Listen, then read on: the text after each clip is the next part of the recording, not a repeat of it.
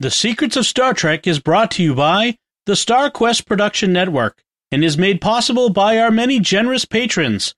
If you'd like to support the podcast, please visit sqpn.com/give.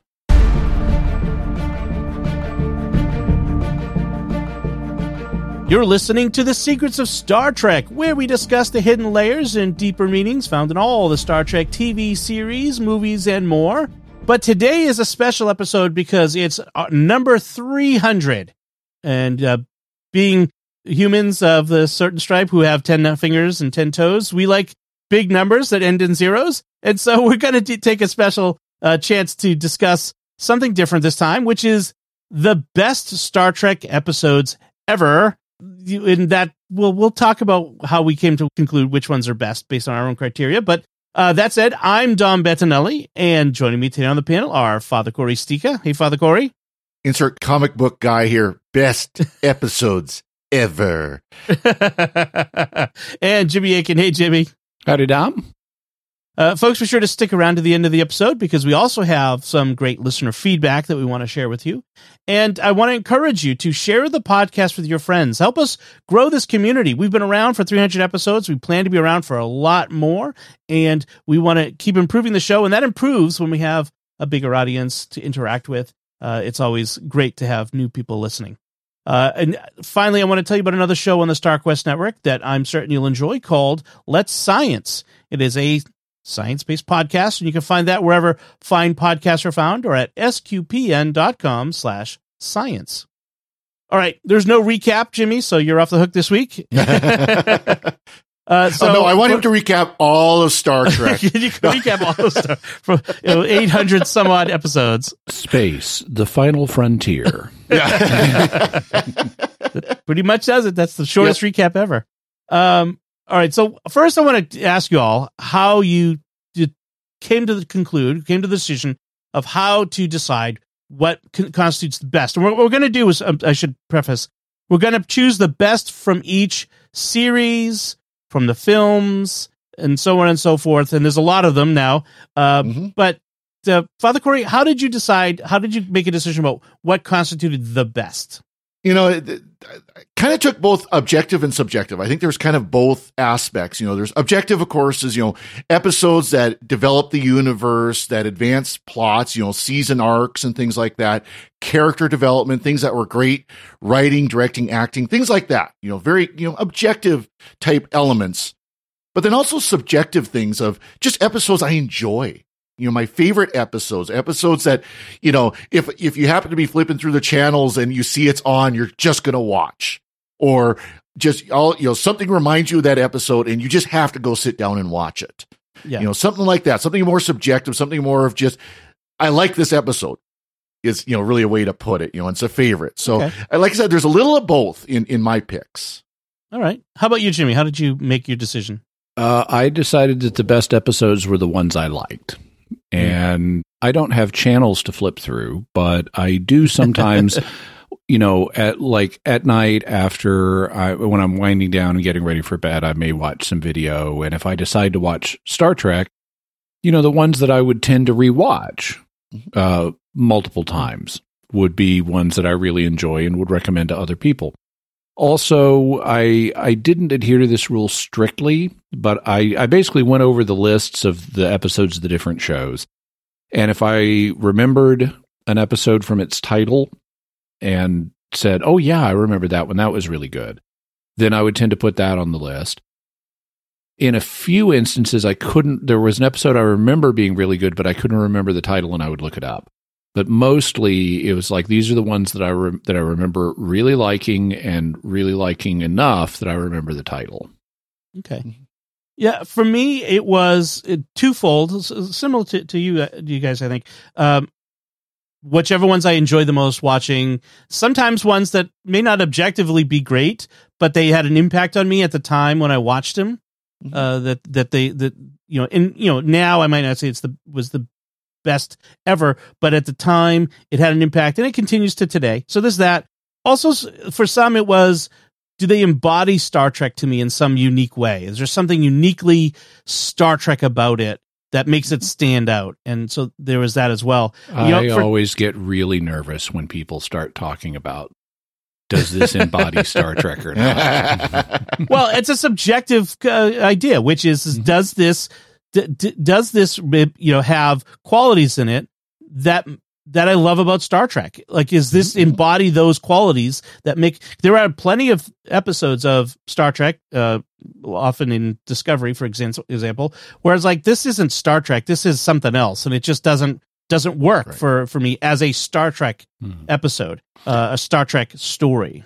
I think that, this is one of the reasons I get uncomfortable with that kind of analysis, is because a lot of people will say, oh, well, Star Trek is about overcoming our differences and da-da-da-da-da. And they can point to things like that in Discovery and say, this is Star Trek. And to me, rather than say, is this Star Trek, I would say it's all Star Trek. It's just some of it's bad. Right. Well, the good thing here is this is my methodology. But this is your methodology, so you do you. And by the way, that's why I went a little more specific about developing the universe and character development and stuff like that. Sure. Right. And I'm also not going to be one like everyone's saying "Kumbaya" at the end, and that embodies Star Trek for me. So that's you can be sure I'm not going to. Is it really Star Trek if it doesn't have the joke at the end? Right. If they're not standing around consoles. I did find it difficult. In fact, we'll go into detail as we get to each round, but I did find it difficult to pick favorites in certain series, I have to admit. Same here. That they were just, even series that I enjoyed, it was hard for some of them for me to find one that stood out. And so I'm going to, and sometimes in my memory, there was that. So we'll get to that. So as I said, we're going to do round robin style. We're going to have each round will be a different series, starting at the first, and we'll alternating the order in which we talk about them. And so the first series up is, of course, the original series, or Those Old Scientists. And I had the privilege of random number generator choosing me, so I get to pick. So. Oh yeah, rigged. Yeah. No. and the weird thing is every round I came up for it. No, I'm just kidding. Now, and I'm going to snipe this one, I'm sure, because it always comes out on the list of the best. But for me, City on the Edge of Forever really stands out. It is a very sci-fi premise. It's really well written. The acting is really great in it. There's an interesting moral quandary that Kirk has to encounter, which is a very sci-fi time travel quandary. And there's a heroic sacrifice that he makes, but also, let's be honest, Edith makes the biggest sacrifice of all in all this. And so, I really love City on the Edge of Forever, and it has resonances. The Guardian of Forever shows up time and time again. In later Trek series, including some more recent ones. Well, twice. So just the twice? Yeah, just twice. I'm thinking it shows up in novels a number of times. Yeah, that's what I'm thinking of. Yep. And it's kind of a missed opportunity because at the end of City on the Edge of Forever, the Guardian says, I can do this for you a bunch. And then they never follow up on that. Right. So that's mine. And I'll quickly turn it over to next up is Jimmy. What is your original series favorite? Oh, I didn't realize we were limited to one episode per series. I'm going to pick one at a time, but you can, you go whatever the best episodes are for you. That's okay. I chose one above all. Okay. So for the original series, I have a few. Balance of Terror. The original Romulan episode where it's essentially submarine warfare in space. That's really good. Devil in the Dark, where we get the Horta, the silicon-based life form. That's really good. City on the Edge of Forever, which you've already covered. Amok Time, where we learn about Vulcan marriage rituals and mating. Mirror Mirror, the original Mirror Universe episode. Journey to Babel, where we get to meet Spock's parents. And The Trouble with Tribbles. Yep. All good. Amok Time was going to be my second choice if I wasn't first. I love that it gives us the Spock Kirk friendship. It gives McCoy being very clever and underhanded and devious, and gives us Vulcan, like lots about Vulcan, which was always fascinating to me as a kid. And Troika, which is the I use it on my kids all the time. Yeah, I use it on my kids. How about you, Father Cory? What's your best episodes of original series? So for most of these, I picked 2 or 3. Most series, I picked 2 or 3. My first one was The Ultimate Computer. You know, we meet Daystrom, the M5 computer. Now, I should actually caveat first with TOS, as I've said before, I have not seen all of TOS. I'm still working through it, kind of as we do it as with the podcast. But there are some episodes I have seen kind of throughout the years, and Ultimate Computer is one of them. And it's an episode that I think is even more current today than it was in the 60s when it was written, because of the rise of AI and the questions of AI taking over things like jobs, taking over things like control, self-driving vehicles and stuff like that. Of course, this takes that to the extreme of, this isn't just a self-driving vehicle. This is a fully armed battle station, the Enterprise. Sorry, right. Wrong series, but fully armed and fully operational battle station. Exactly. But it's the questions of can an AI do things like run spaceships and run military and stuff like that. So it's a really, and also the question of the dignity of humanity as well. Versus again artificial intelligence. Episode absolutely love and enjoy Space Seed. The original Khan.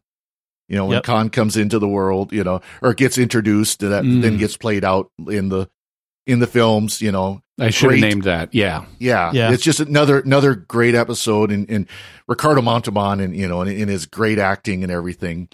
And then, like I said, in part of my choosing best is what develops the universe, and we can't forget the original The Cage, the original pilot.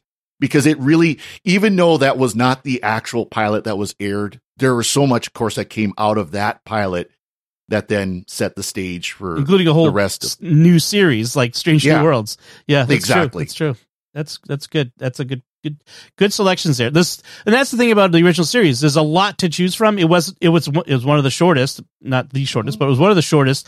But the quality was there, in so many episodes. That won't be true of some of the later ones. As the character Fry says in Futurama, when he meets the William Shatner head, it's like, aren't you William Shatner, that guy who did Star Trek 78 episodes, about a third of them good? Shatner says, yeah. I'd say even more than a third great, maybe a third more that were good. So speaking of short series, I put the animated series in here. And I don't know if you guys chose one or more. Okay, because I felt like it deserved it, even though it was very short. And Father Cory, you get to go first in the animated series round. Well, actually, so for this one again, haven't watched all the way through TAS as well. But first one I picked was Yesteryear. Speaking of both the Guardian on the Edge of Forever, the Guardian and the Vulcan, because of course that combines talking about Spock's background, his childhood and so on. And so that was that's a great episode, and seeing the time change and all that. And then the Slaver Weapon, Larry Niven's contribution, where he brought Kazinti in. Of course, Larry Niven is known for much other sci-fi on his own and with Jerry Pournelle, but of course this is his contribution to the Star Trek universe. That's awesome. And I was second on the list, and you picked the two that I picked, which was Yesteryear and the Slaver Weapon. I love the fact that Larry Niven brought his pre-existing race, the Zinti, and adapted a story he'd already written to become a Star Trek story. So I thought that was fascinating, and did it well. And we should say, too, he did it well. It's a good story. In fact, I always thought it's been a lost opportunity that the Zinti. I don't think the Kazinti ever. Kazinti is another, right? The Kazinti ever show up again in Star Trek? They should, certainly. They do in Lower Decks. Lower Decks. Or Lower Decks, there you go. Yeah. Oh, yes. Yeah, that's right, they do. And so, so those were the two that really stood out for me as well. How about you, Jimmy? Well, I was third on the list, and I picked Yesteryear and the Slaver Weapon. So clearly, Yeah, there's a consensus on the best from the animated series. Yeah. There's only a couple dozen to choose from. I've also read the original story that the Slaver weapon is based on multiple times. And actually, Niven, with his co-author, Eric Lerner, has also told it the same story from another perspective. So there's actually 3 versions of it. There's the initial version of it, which is, Niven has his 3 human characters who were trapped by the Kzinti. Mm-hmm. And one of them, Nessus the puppeteer, is a familiar character. And then he's got these 2 human sidekicks that he's hired. One of whom is they're like husband and wife, and the husband is military and knows how to use weapons and stuff. And the Kzinti, being carnivores and honor-based, are like, even the Kzinti don't want to ask their telepath to read the mind of Nessus, that pacifist plant eater. And then there's another version in the Fleet of Worlds novels where we get inside Nessus's head and we watch the whole story from just Nessus's perspective. Oh, fun. Which is fascinating. And then there's the TAS version where Niven found equivalents in the main cast of Star Trek for his characters. So he's got a woman, he's got Uhura, he's got, they're not married, but Sulu, a weapons expert, corresponding to the military man, and Spock, the pacifist vegetarian. Yep. Interesting. So that brings us to our next round, which is the films. I put the films here. This is how we usually, the order we do the podcast in. And so the films, and Jimmy, you get to go first for your choice of best film. All of the even ones less than 10. So Wrath of Khan, Search for Whales, Undiscovered Country, and First Contact. Yep. Okay. So I'm second on this, and I put, of course, Wrath of Khan first. I mean, just it is. Oh, I would actually put Undiscovered Country first. But interesting. Yeah. Okay.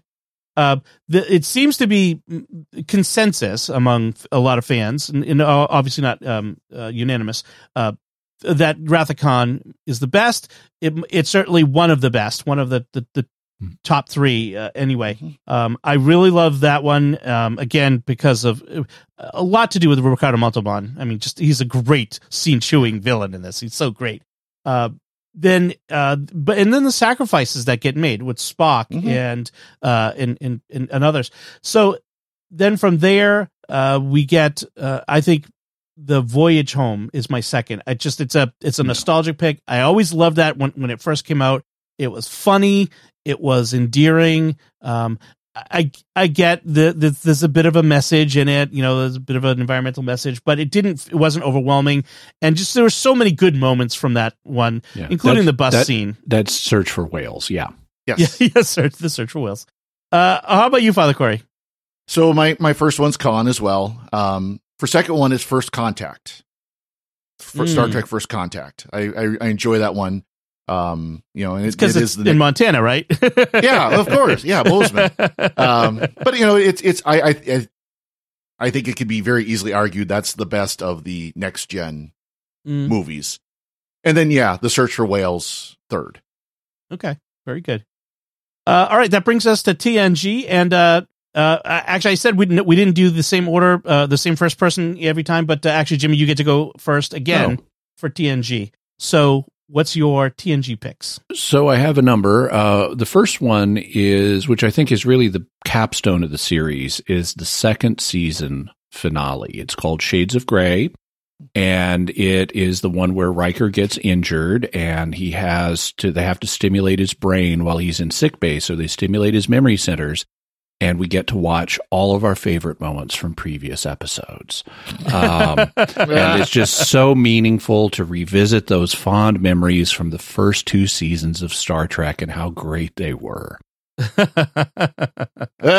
Okay, there's a phrase in the military I'm going to use. There's a phrase in the military right now that I'm going to simplify. I'm going to make it more G. Save your watch because the crap's getting deep. Yeah. Yeah. No, Shades of Grey is one of the worst episodes of the entire series. My actual favorite picks are Yesterday's Enterprise, which is a great story that redeems Tasha Yar's death. Yep. Hollow Pursuits, where we introduce Barclay and learn about holodeck addiction, which would be an enormous problem in their society. Best of Both Worlds Parts 1 and 2, which is worthy of being an actual movie and would be one of the better movies. Yeah. Clues, which is one where the Enterprise crew encounters what seems to be a wormhole, and then they begin to pick up clues that it wasn't a wormhole, that they're all missing a day. And the only person who seems to know about the situation is Data, and he won't tell them what happened in the missing day. That's a really good one. The Drumhead, where we have a witch trial basically conducted on the Enterprise with a visiting judge, Nora Sati, if I recall her name correctly. Darmok. No one can forget, the Children of Tama episode. Yeah. Iborg, where we meet Hugh the Borg. The First Duty, where we get our first look at Starfleet Academy, and it's a very tense story involving Wesley needing to tell the truth after participating in an illegal flight maneuver that took the life of a fellow cadet. And we get Nick Locarno, who we'll see again. Even though he looks strangely like Tom Paris, but not everybody agrees. The Next Phase, which is one where Rolaren and Geordi have been rendered insubstantial so that they pass. No one can see or hear them. At first, they think, at least Ro thinks they're dead because they can walk through objects. And there's a mystery to why are they out of phase with normal matter, and we have to deal with that. But they don't fall through the floors. They don't fall through the floors, so they're not immune to gravitons, apparently. Or something. They can also breathe. But so who knows how that works. The episode Remember Me, which is another one. I really like these Twilight Zone episodes of Next Gen. I think they're among the best. Next Phase is like that. Clues is like that. They have this mystery element. And Remember Me does. In this one, Beverly Crusher welcomes her friend Dr. Dalen Quace onto the Enterprise. He vanishes, and no one remembers him coming on board.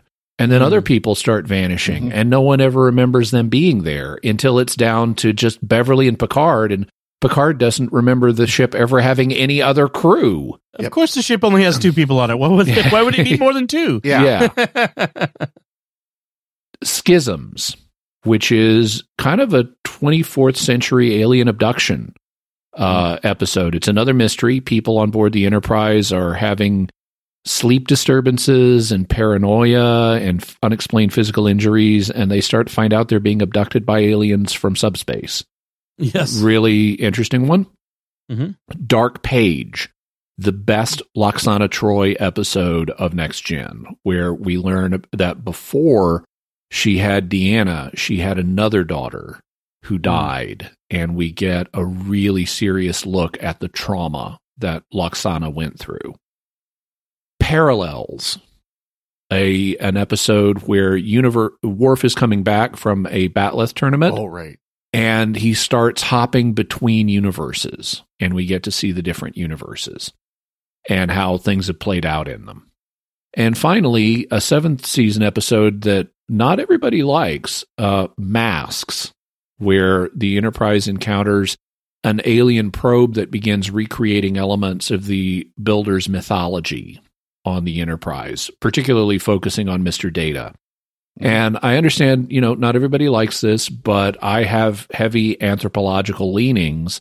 I appreciate studies of mythology and how it works, and getting to explore this alien mythology, with like the sun chasing the moon and stuff like that, personified as deities.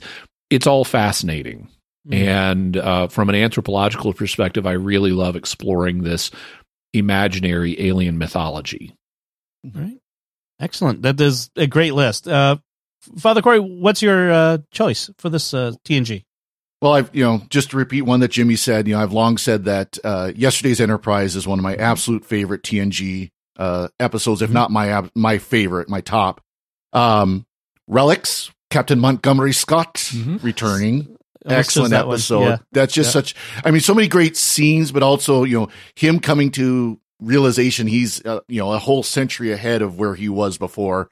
And getting into that time and that we shouldn't forget the past and the lessons of the past. And then one that it starts out with a very implausible premise, but it's a great episode, is Chain of Command, where you've got Beverly and Picard going and doing, special ops and top Worf. secret and Worf. Yeah. Worf is the only one that's plausible of the three that would actually be on this. Yeah. And, of course, Picard getting captured and the torture and all that scene and all that. You've got Jellicoe, who, by the way, is a great captain. He just isn't Picard. He gets a bad rap and, played admirably. It's a great episode. It is a great two-parter. And it is, like I said, that just those scenes with the tortures are so powerful. That there were 4 lights, that line that is repeated, Yep. Kinsey as captain is really interesting. Jellicoe as captain. Yeah, exactly. Yeah, that's what I was thinking too. Yeah, it's the same character. So I'm going to choose mine, and my first one I know is controversial. I know it is despised by some, but I'm going to choose it because this is what I was talking about earlier when I was talking about my methodology. The Inner Light.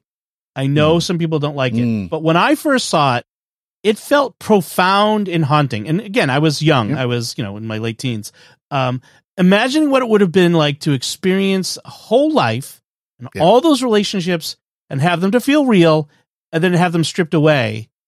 And it just wow, at the end of it, I remember sitting there thinking about how would Picard have felt after that. And it was fascinating to me to that. And so it really stuck with me and still sticks with me today is that story. So I really like that story.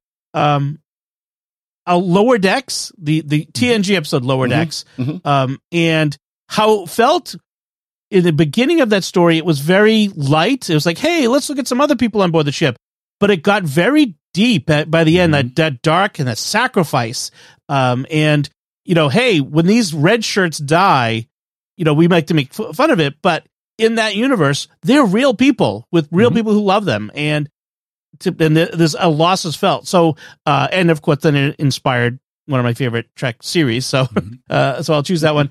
And then I will say, I will agree, The Best of Both Worlds, parts 1 and 2, fantastic. Introduced some very interesting characters: Jellicoe, Shelby, all of those ships, because I'm a ship geek.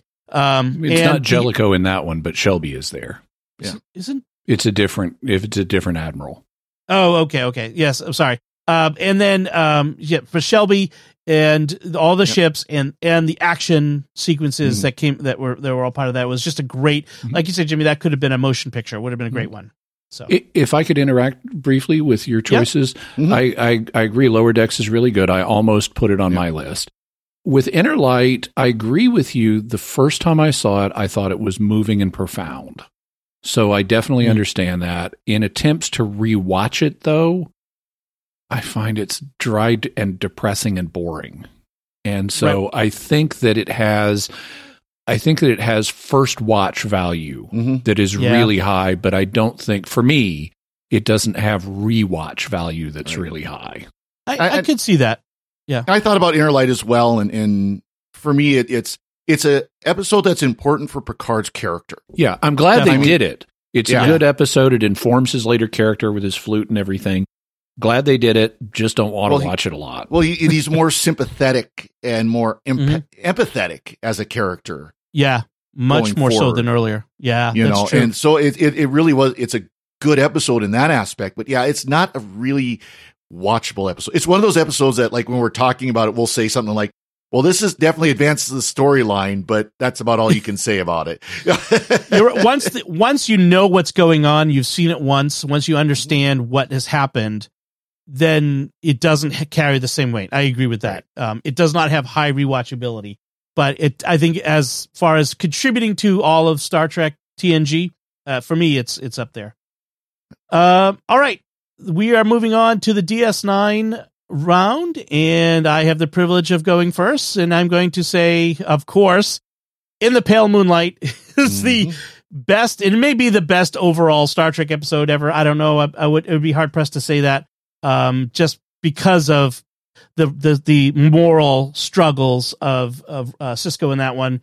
But I'm also going to say the Siege of AR-558, which was probably the best war episode. Although the Strange New Worlds episode of this past season, I forget the name of it.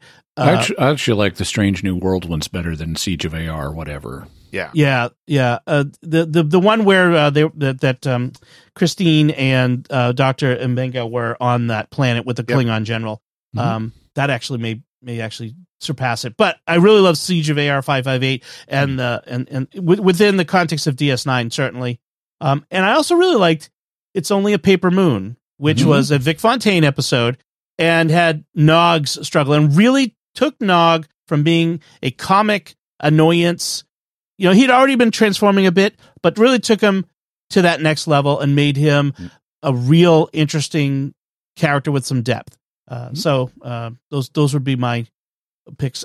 Just to interact with yours briefly. So I agree. I'm going to name Only a Paper Moon and In the Pale Moonlight as well. They're both on my list. But I really don't like the Siege of AR, whatever it is. I like the concept of that episode where we're going to be at a ground base in the Dominion War. We're going to see the suffering of the field soldiers. It's not all going to be magical. There's not going to be a magical happy ending at the end. I love the concept. I think it falls flat for me. That's what I like about, or what I like about the equivalent episode in Strange New Worlds is we get to see that. We get and it's wow, okay, it's even amped up from Siege of AR whatever. The battlefield tension. But we also have it's something more that shows us more than just here are a bunch of people suffering in wartime. We have the moral issue that Mbenga is facing with the Klingon general who escaped and killed his own men, and Mbenga knows that and is torn about, can I reveal this or should I not reveal it, or how do I treat this guy? And I think that just elevates the story of the suffering. No, I agree. And in the episode from Strange New Worlds, which by the way is on my list, so we'll have time to talk more about that in a few minutes, is Under the Cloak of War. Yeah. Season 2, episode 8. So Father Cory, that I think you are next on the list for DS9. So what are your favorites from DS9? From DS9? Yeah, DS9, my first one is It's Only a Paper Moon. And just like you said, Dom, it advances Nog's character, but it also shows the effect of PTSD on those who served, on those who fought in war and suffered, were injured in war. So it really shows, how people deal with it. Real life, of course, you see people, they get into drugs and drinking, they get into gambling and so on. In Nog's case, let's go to Vegas. Yeah, exactly. That's exactly kind of what he does. He gets into the business side of it. In the Pale Moonlight, of course, Sisko's willing to betray his principles to get the Romulans into the war, and it works, but he still has that guilt, but he still goes with it. It kind of shows who Sisko is. And then for the uniform with Michael Eddington, where he's chasing after Michael Eddington. And again, how far is he willing to go to get this guy who betrayed, admittedly, his principles? And yet then later on, Sisko's willing to do it as well. So interesting. Yeah, Sisko almost ruins his career in that episode. Yeah, he does. Yes. Vic Fontaine is maybe my favorite holodeck character ever. I mean, there's been a lot of them. It's certainly not the bartender from Haven. But it's Vic Fontaine. I just love Vic Fontaine. It was fantastic. Jimmy, your list for Deep Space Nine. So, starting with the first season, Duet, where Kira has to tend a guy that she thinks is a Cardassian war hero who becomes a Cardassian war villain, who becomes a tragic figure who's neither a hero nor a villain. It's a fascinating mind game episode with real emotional punch. Whispers. This is an episode it starts like Invasion of the Body Snatchers. Miles O'Brien has come back from a mission, and he starts to detect that everyone around him on the station is treating him without full trust, like he's being shut out of things, and they're not letting him do things he would normally do. And he gradually concludes that it seems like everyone has fallen under some kind of sinister influence, and he even contacts Starfleet to go over their heads, and it seems like Starfleet has fallen under a sinister influence. And we get down to the last 5 minutes of this episode, and you think there's no way they're going to wrap this up, and then they do, and it's brilliant, and I'm not going to spoil it. Also, the Armageddon game. This is a similar one. In a way, O'Brien and Bashir have gone to help two alien groups settle a war by destroying and make peace by destroying their inventory of weapons. And there's biological weapons. And there's an accident, and both O'Brien and Bashir are apparently killed instantly. But Keiko O'Brien can't accept this, and she's watching the videotape of the accident, and she sees a clue that tells her this videotape has been faked. And we have to find out what's really, and she is adamant, my husband would not be drinking coffee at this time of day. This is fake, and we've got to go find him. And they do. And the thing that really puts this, it's a good episode to begin with, but the thing that puts it on my favorite list is, once again, the last 5 minutes, and I will not spoil what happens, but the last 2 lines of this episode are genius. Family Business, where we get to go to Ferenginar and meet Moogie. Oh, yeah. Little Green Men, where we go to 1947, and the Ferengi are the explanation of Roswell. The Assignment, which is one where Keiko comes back and is possessed by a paw wraith. Oh, yeah. Oh, yeah. And her portrayal of a possessed person is like the best in science fiction, because she plays it completely the opposite of every other possessed person in the history of science fiction. Understating instead of overdoing. Instead of overdoing. I mean, she's just acting normal. It's like, Miles, I'm a paw wraith, I'm possessed, but you're making too big a deal out of this. I mean, and like later she's eating a box of chocolate, and it's like, Miles, you're not really going to let me eat this whole box of chocolates by myself, are you? It was great. So just a brilliant subversion of a typical sci-fi trope. Trials and Tribulations, where we get to revisit one of the best episodes of the original series. Impact Nor, where O'Brien and Nog and a few other people and Garak go to the discarded, shut down sister station of Deep Space Nine, which was known as Terok Nor. They go to Impact Nor, so they get to use the Deep Space Nine sets, but everything's dark. The Cardassians are not using it. The gravity is not working exactly right. And they discover a failsafe system that the Cardassians left when they abandoned Impact Nor of basically super soldiers, Cardassians, that they have to deal with. But there's a complication about what makes them super soldiers, and we have to deal with Garak when he becomes infected by the super soldier juice. And he's really struggling to maintain his Federation-influenced morality and failing. And ultimately, Miles O'Brien, and he's mentally torturing Miles O'Brien about, you're the hero of Setlik 3. You're not an engineer. You're a warrior just like me. And Miles ultimately has to prove he's an engineer. And it's really well done. In the Cards, on the outbreak of the Dominion War, Jake wants to buy a present for his father, and he wants to get him a baseball card. And this leads to the most amazing adventure wow. Lions and Geigers and bears. Oh my. Yeah. It is an incredibly fun episode with an incredible adventure in the midst of it. Waltz, Sisko and Dukat. Dukat has been the leader of Cardassia and fallen from power. And he and Sisko are trapped on an asteroid together. And as they're waiting for rescue, they have to interact with each other. Sisko has been injured, apparently, and Dukat is having to take care of him, and it becomes obvious Dukat is not in his right mind. And Sisko has to deal with this crazy person. And it's really well done.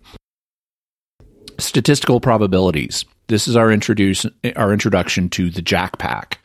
They are a group of augmented humans like Dr. Bashir, but who aren't as high functional as Dr. Bashir.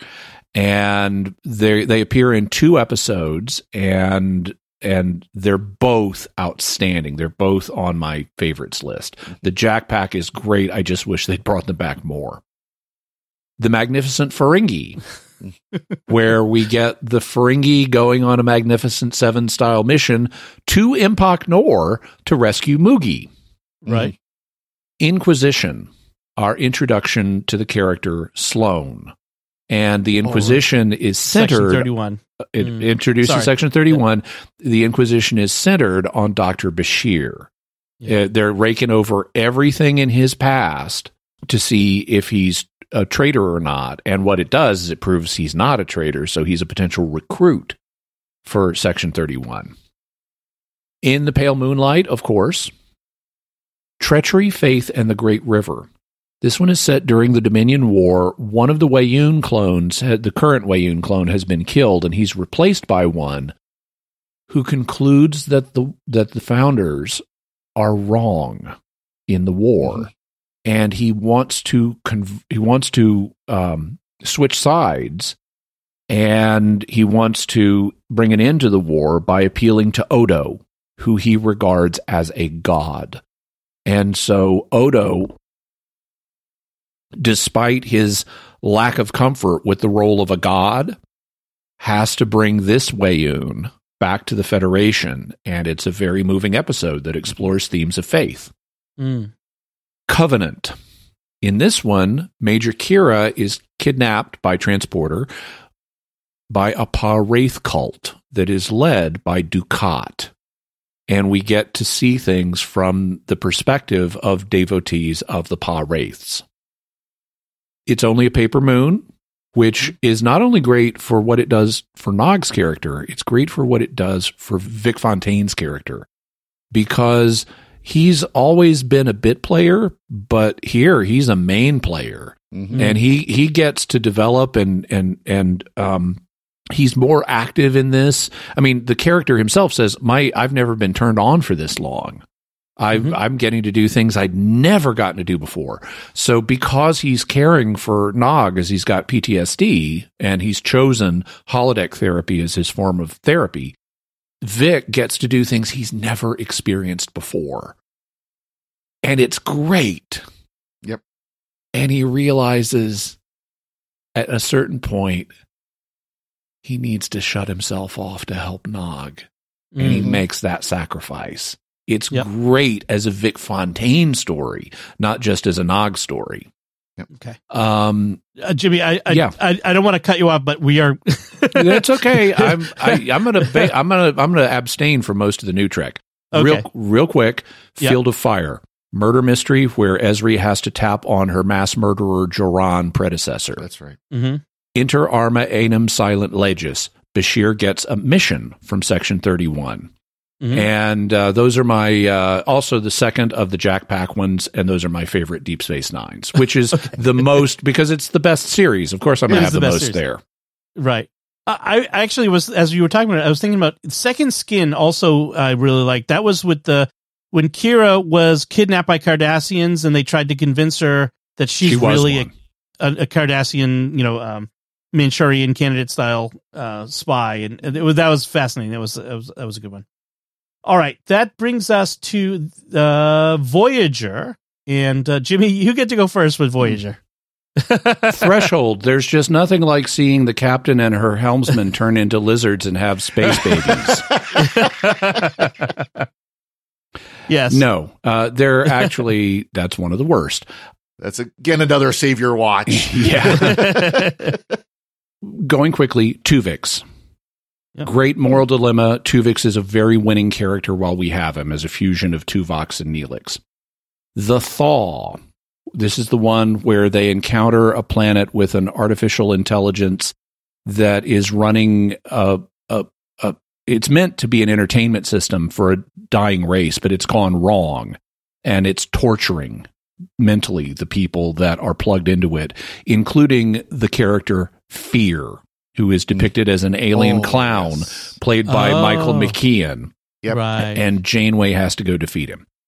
Sacred Ground. Kes is injured on a planet that has religious beliefs, and Janeway has to save Kes by interacting in a respectful way with the religious beliefs of the planet. Worst case scenario, the crew discovers what seems to be a holonovel about a Maquis rebellion on Voyager itself.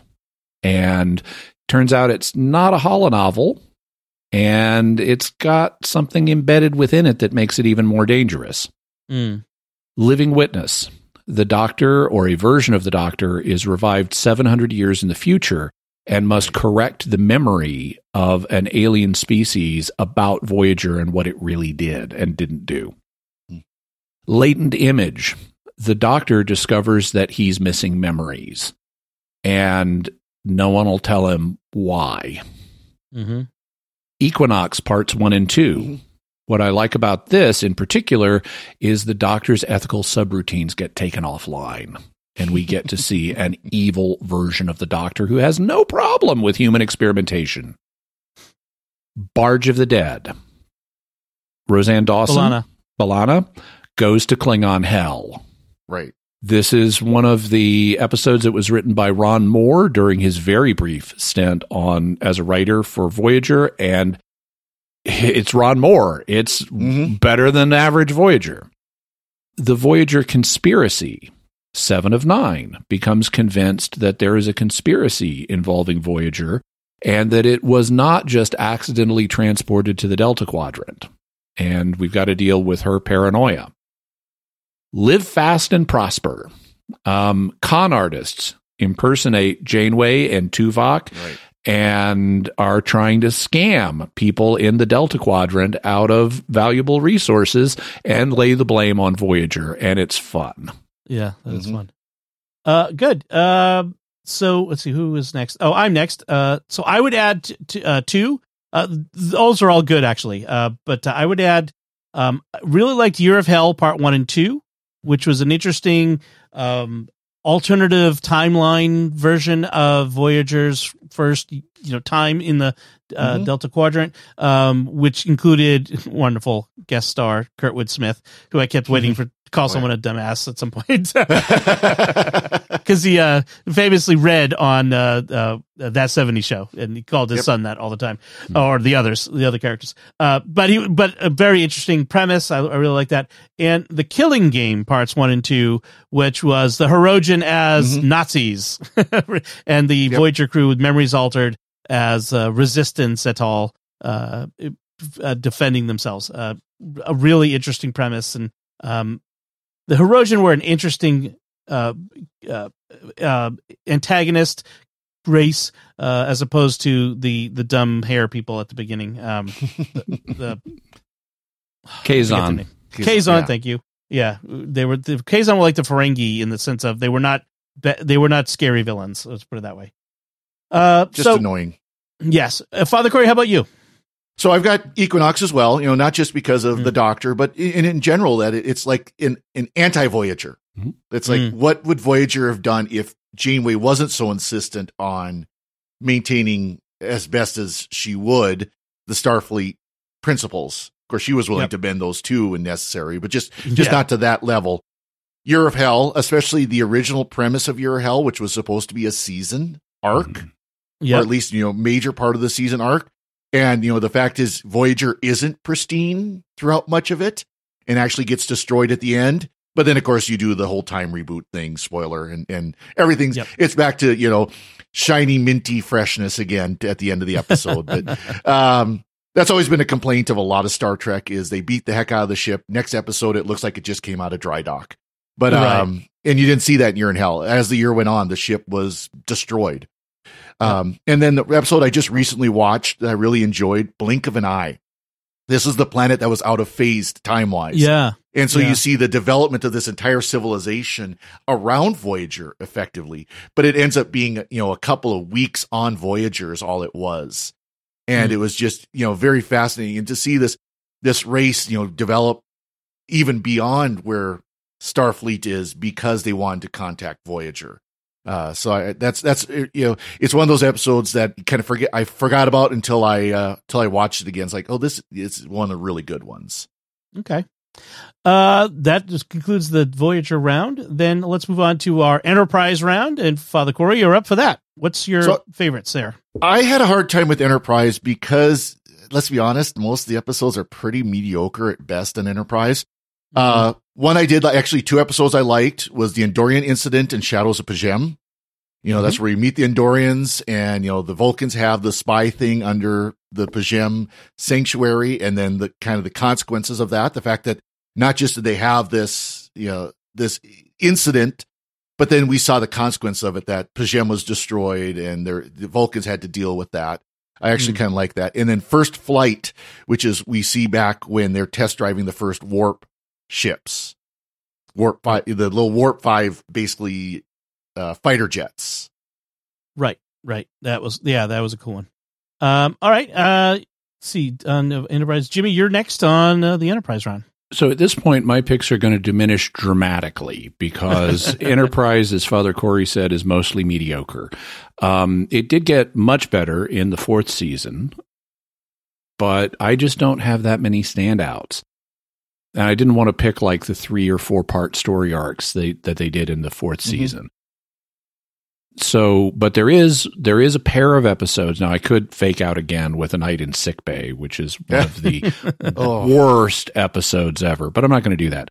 There are 2 episodes. It's a 2-parter that I really do like and that I really do have good rewatch value for me. And that's the 4th season pair, In a Mirror Darkly, where we get to see the Mirror Universe. They're set entirely in the Mirror Universe. There are no characters from the main timeline, and so everybody's evil. And it's just fun getting to see the Mirror Universe on its own terms. Even the credits have been altered to reflect the violent militaristic history of the Terran Empire and Starfleet in this brutal version. And In a Mirror Darkly Parts 1 and 2 are a lot of fun. Yeah, I have that on my list as well, because also it's the prequel. It gives the background to the original Mirror Universe episode, Mirror Mirror, with the original USS Defiant ending up in that universe, and that's their first clue that this exists, and really sets the stage for all the Mirror Universe stuff that comes later. And the Tholian Web, Right. And I also added as well The Expanse, which was a third season episode. I think it might have been even like late second, whatever it was. Well, it was third season was the Expanse story arc, the Xindi Expanse story arc. Right. There was maybe I meant the Xindi, whichever one it was, where they the first Xindi attack on Earth, where they carved a furrow from Florida to Venezuela or something like that, and because that's the turn. Go ahead. Right. The Expanse is the final episode of season 2, and that led into the Xindi story arc. Okay, that's what it was. All right. So yeah, because that was the turn. This is when Enterprise got good. So shall we say? I mean, there were good stuff before, but this is when it really was starting to hit its stride. They figured out what the show should be about, and they could have gone for 5 seasons after this, and just the powers that be were too dumb to figure that out. There was a lot of dumbness going around in the early 2000s around sci-fi. Let's put it that way at the networks. Mm-hmm. So those were mine. Let's move on to Discovery. That was the next series that came out. I get to go first, and no surprise, my favorite Discovery episodes come from season 2, which gave us Pike and Anson Mount, and the two that I really stood out for me there were New Eden, which had some really interesting themes surrounding faith and religion and Pike's own faith.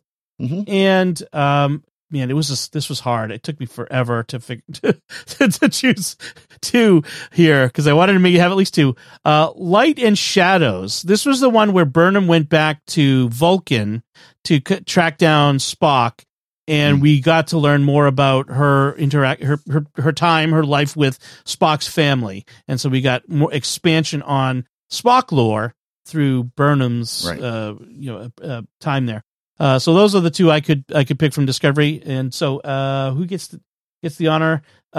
Jimmy, do you have anything that stands out in Discovery for you? No, I'll make a few exceptions to this, but I largely abstain from New Trek because one of the key things for me is rewatchability. And I haven't lived with these shows long enough to discern which are the ones that I really want to rewatch. However, I can say with a high degree of confidence, very little Discovery has much rewatchability for me. Yeah. The few episodes that do, and I don't even bother looking up their names, are the ones where Captain Lorca is revealed and we get the Mirror Universe stuff in season 1. And then season 2 is broadly better than season 1 was. And then season 3, they jump off a cliff. Yeah. I mean, pretty much anything with Giorgio, too. Yeah. Well, anything with Giorgio was great, too, which, again, we lose in season 3. So how about you, Father Cory?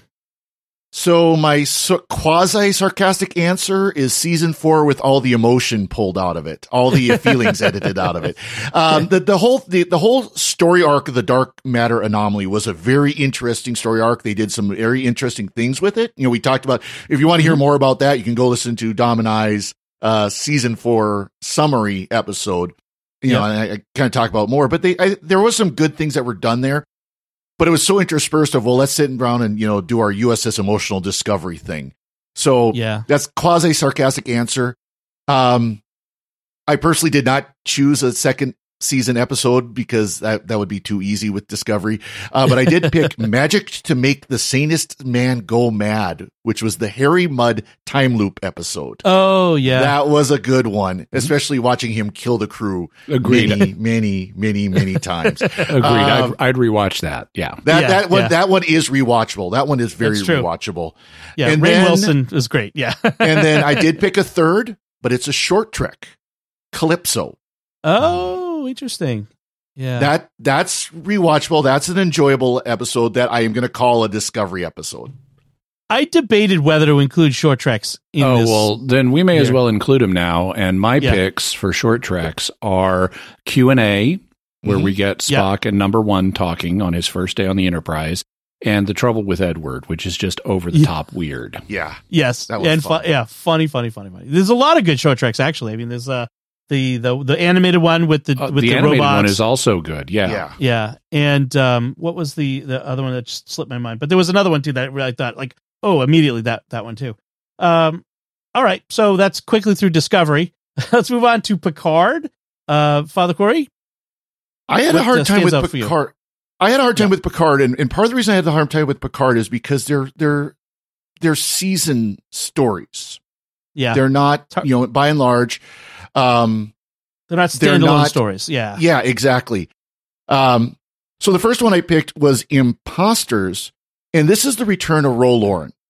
This is the Ro Lauren episode where she comes back. I really enjoyed that. I really enjoyed the character of Ro Lauren, and just the way they developed her character, how it looked like she was there to basically attack Picard and Riker, and it turns out she was actually there to protect them and to, keep them safe. So that one was a really good one.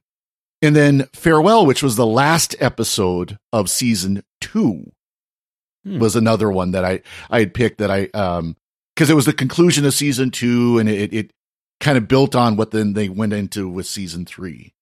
Okay. So I'm next, and I would pick, no surprise, I think that my 2 are from season 3, which I think we all agreed was by far and away the best of the Picard seasons. And I choose 2, The Last Generation, which is the final episode, the last episode. It has the TNG crew all together working, on the bridge of the Enterprise D, and it was very nostalgic, but also a lot of action, and a lot of promise for what could possibly happen in the future.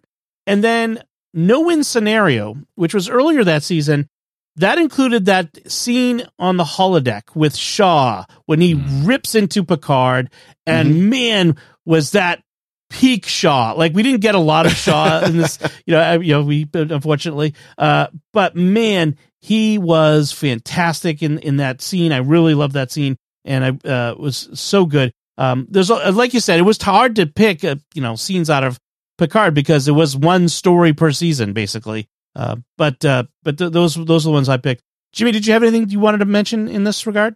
No, I think the seasons of Picard get progressively better, and the third season is clearly the best. I also agree that performance as Captain Shaw was awesome. Picard was enough.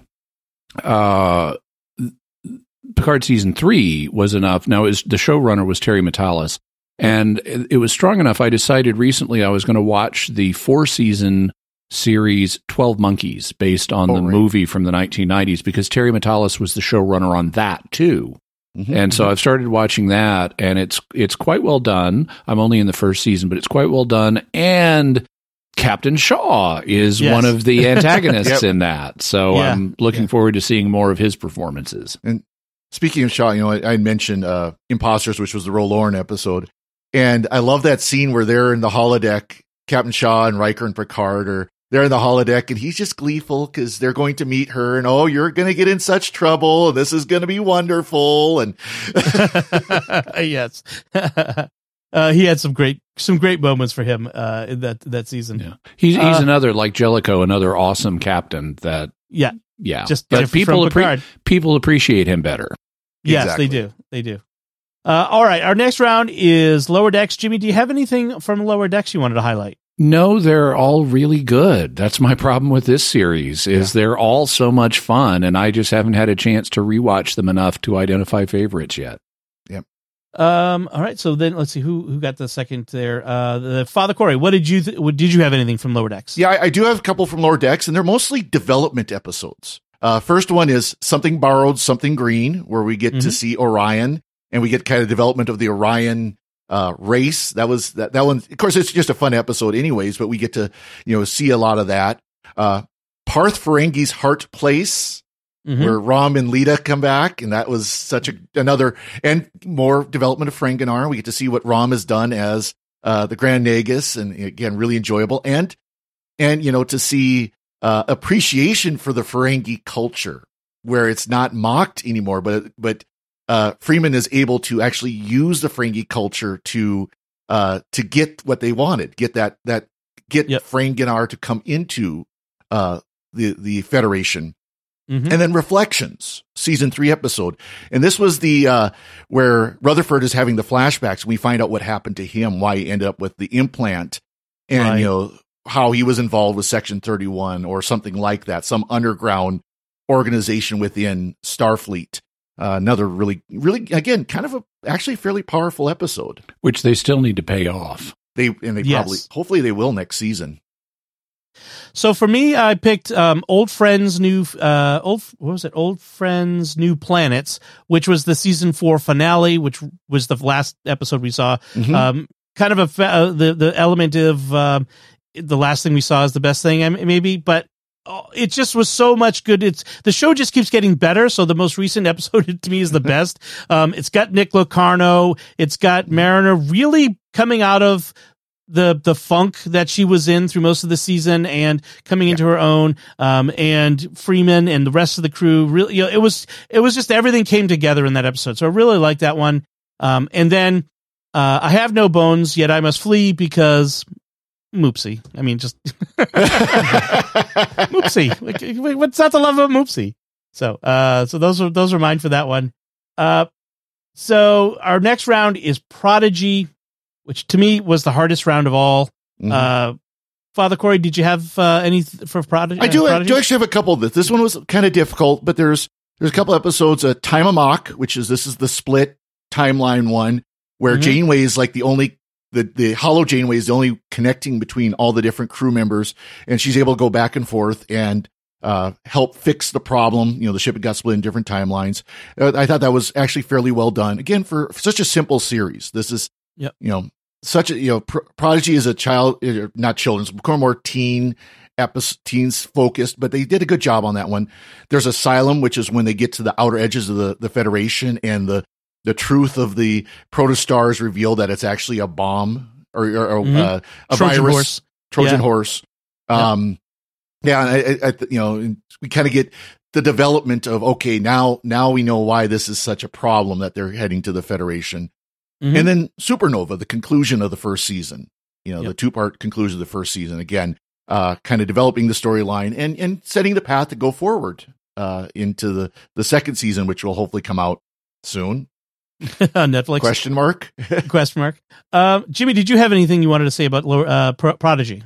I thought the first season was the best. Very good.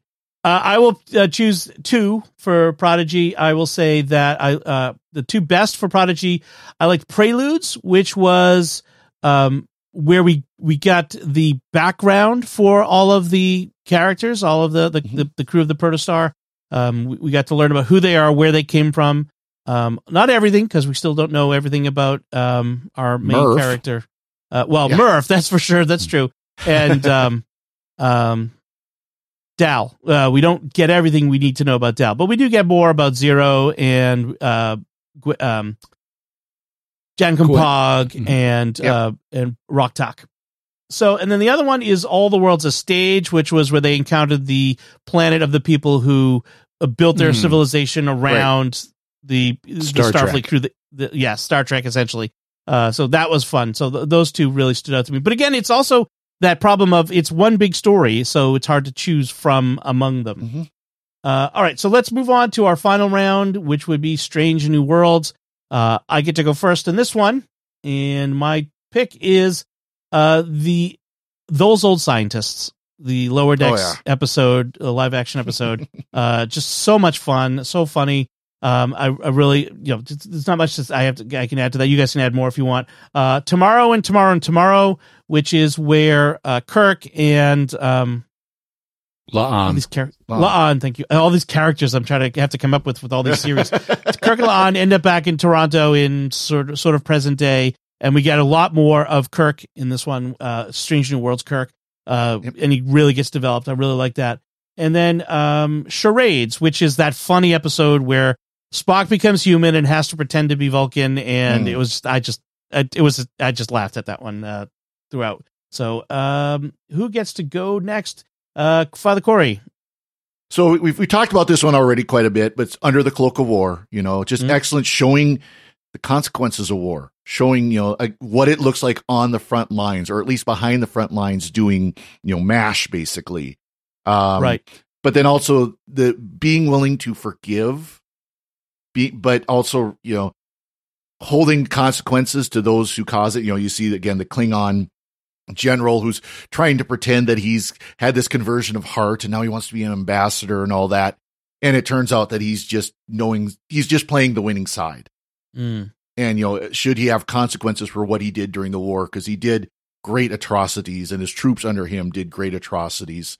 So an excellent episode. We've talked quite a bit about it, so don't need to go too further in that. The Elysian Kingdom, just a fun episode where it's the storybook. They all become storybook characters. Mm-hmm. And only, was it the Doctor and was it Lon or the only, no, it wasn't her. Who was the other one that wasn't affected by it? But anyways, there's two. But there were two people who weren't affected. Yeah. But the Doctor was one of them that wasn't affected by it. And it was just fun to see him kind of walk through and try to play through this whole story where everybody's playing these alternate characters.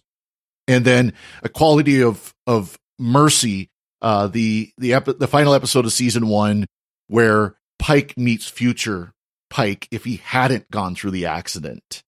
and what were the consequences of that, and Pike having to come to basically resolution on, yes, his future is going to lead to this tragic accident that's going to put him in the wheelchair.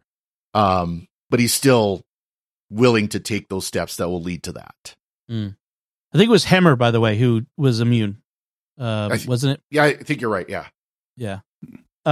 Jimmy, do you have anything you wanted to say about Strange New Worlds? Yeah.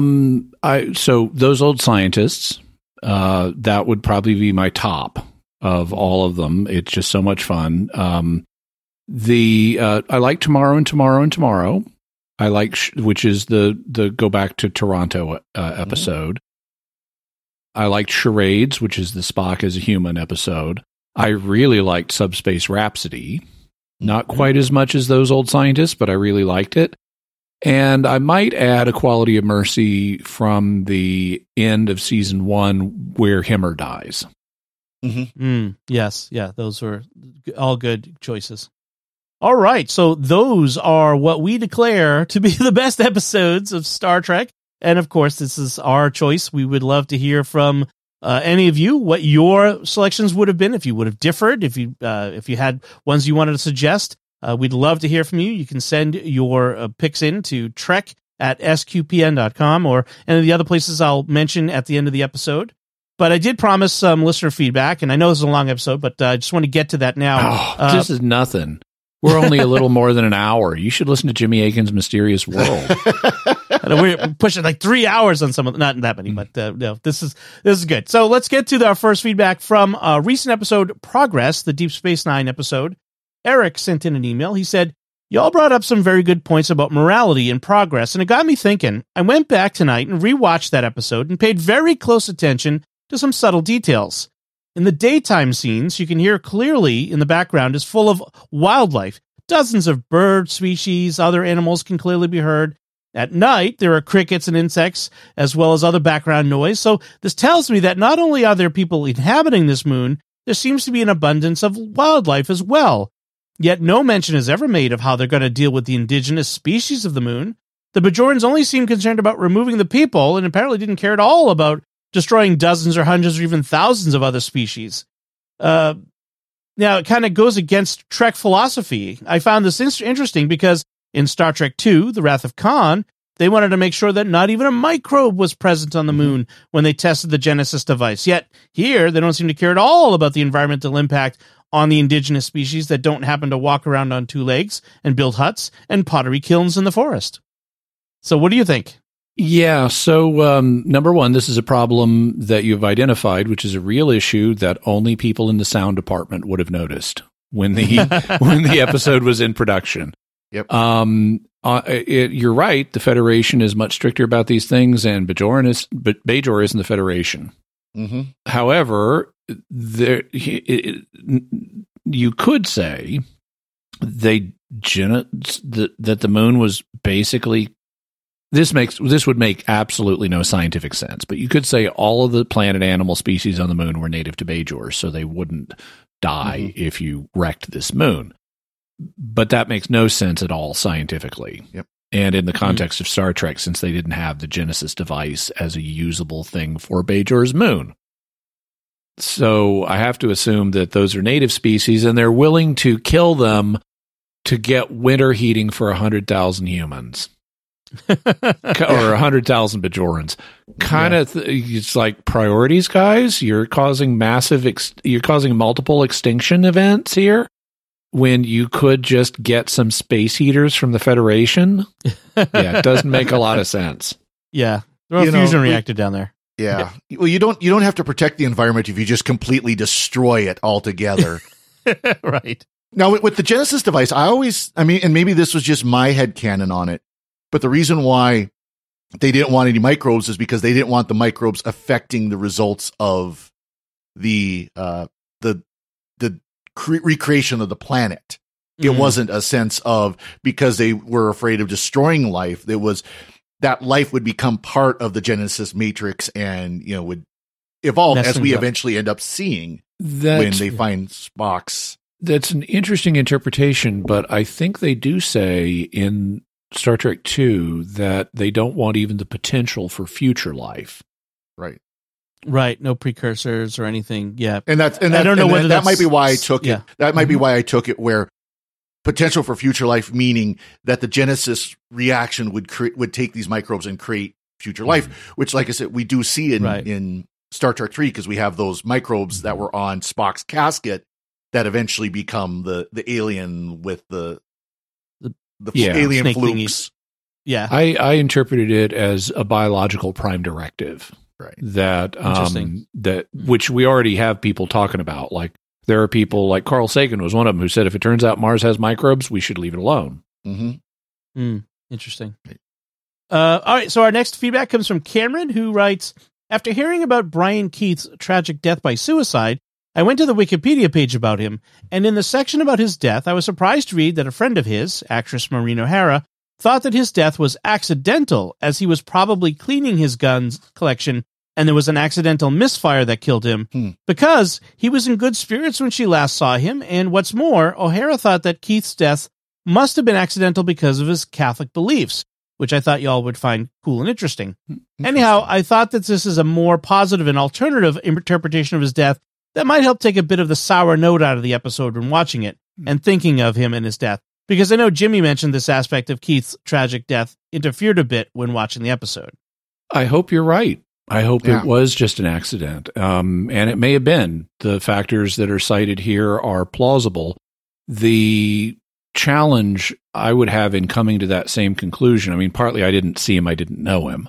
But the main challenge I would have is I've cleaned guns, and I'm if you're into any degree of gun safety, killing yourself in an accident, cleaning your guns is really hard. It's hard to do. Yeah. And I mean, you got to violate major pieces of gun safety protocol to even get injured, much less killed cleaning a gun. Yeah. Right. Especially when the first rule of gun safety is act as if the gun is always loaded. Yes. Right. Also, people who are severely depressed can appear in good spirits right before they take their life. That's not a consistent indicator. So, which is an important factor when you have people in your life who might be depressed, is don't just go off of, they seemed in a good mood today, so that everything's okay. You have to look deeper. And of course, this is Brian Keith. He's a established actor that he knows how to put on the appearance. Play a role. Yeah, right. Then on our episode 276, Tomorrow is Yesterday from the original series, Michael writes in, the U.S. Air Force did indeed have air-to-air nuclear weapons during the time period in which Tomorrow is Yesterday is set. The Air-2 Genie unguided rocket in use from 1957 to 1985, and the AIM-26 Falcon guided missile in use from 1961 to 1972. The Genie was carried by the F-89 Scorpion, the F-101 Voodoo, and the F-106 Delta Dart. It is true that the F-104 Starfighter never carried the Genie, but Spock's concern about nuclear-armed U.S. Air Force interceptors is far more reasonable than you give it credit for being. Fair enough. Okay, that's fair enough. Yeah. My thought, though, is one of them was an unguided nuclear rocket. Well, it's basically point and shoot, basically. Yeah, but the idea, though, that, oops, we missed, what's going to happen to the nuke that we just launched? Broken arrow. Yeah, exactly.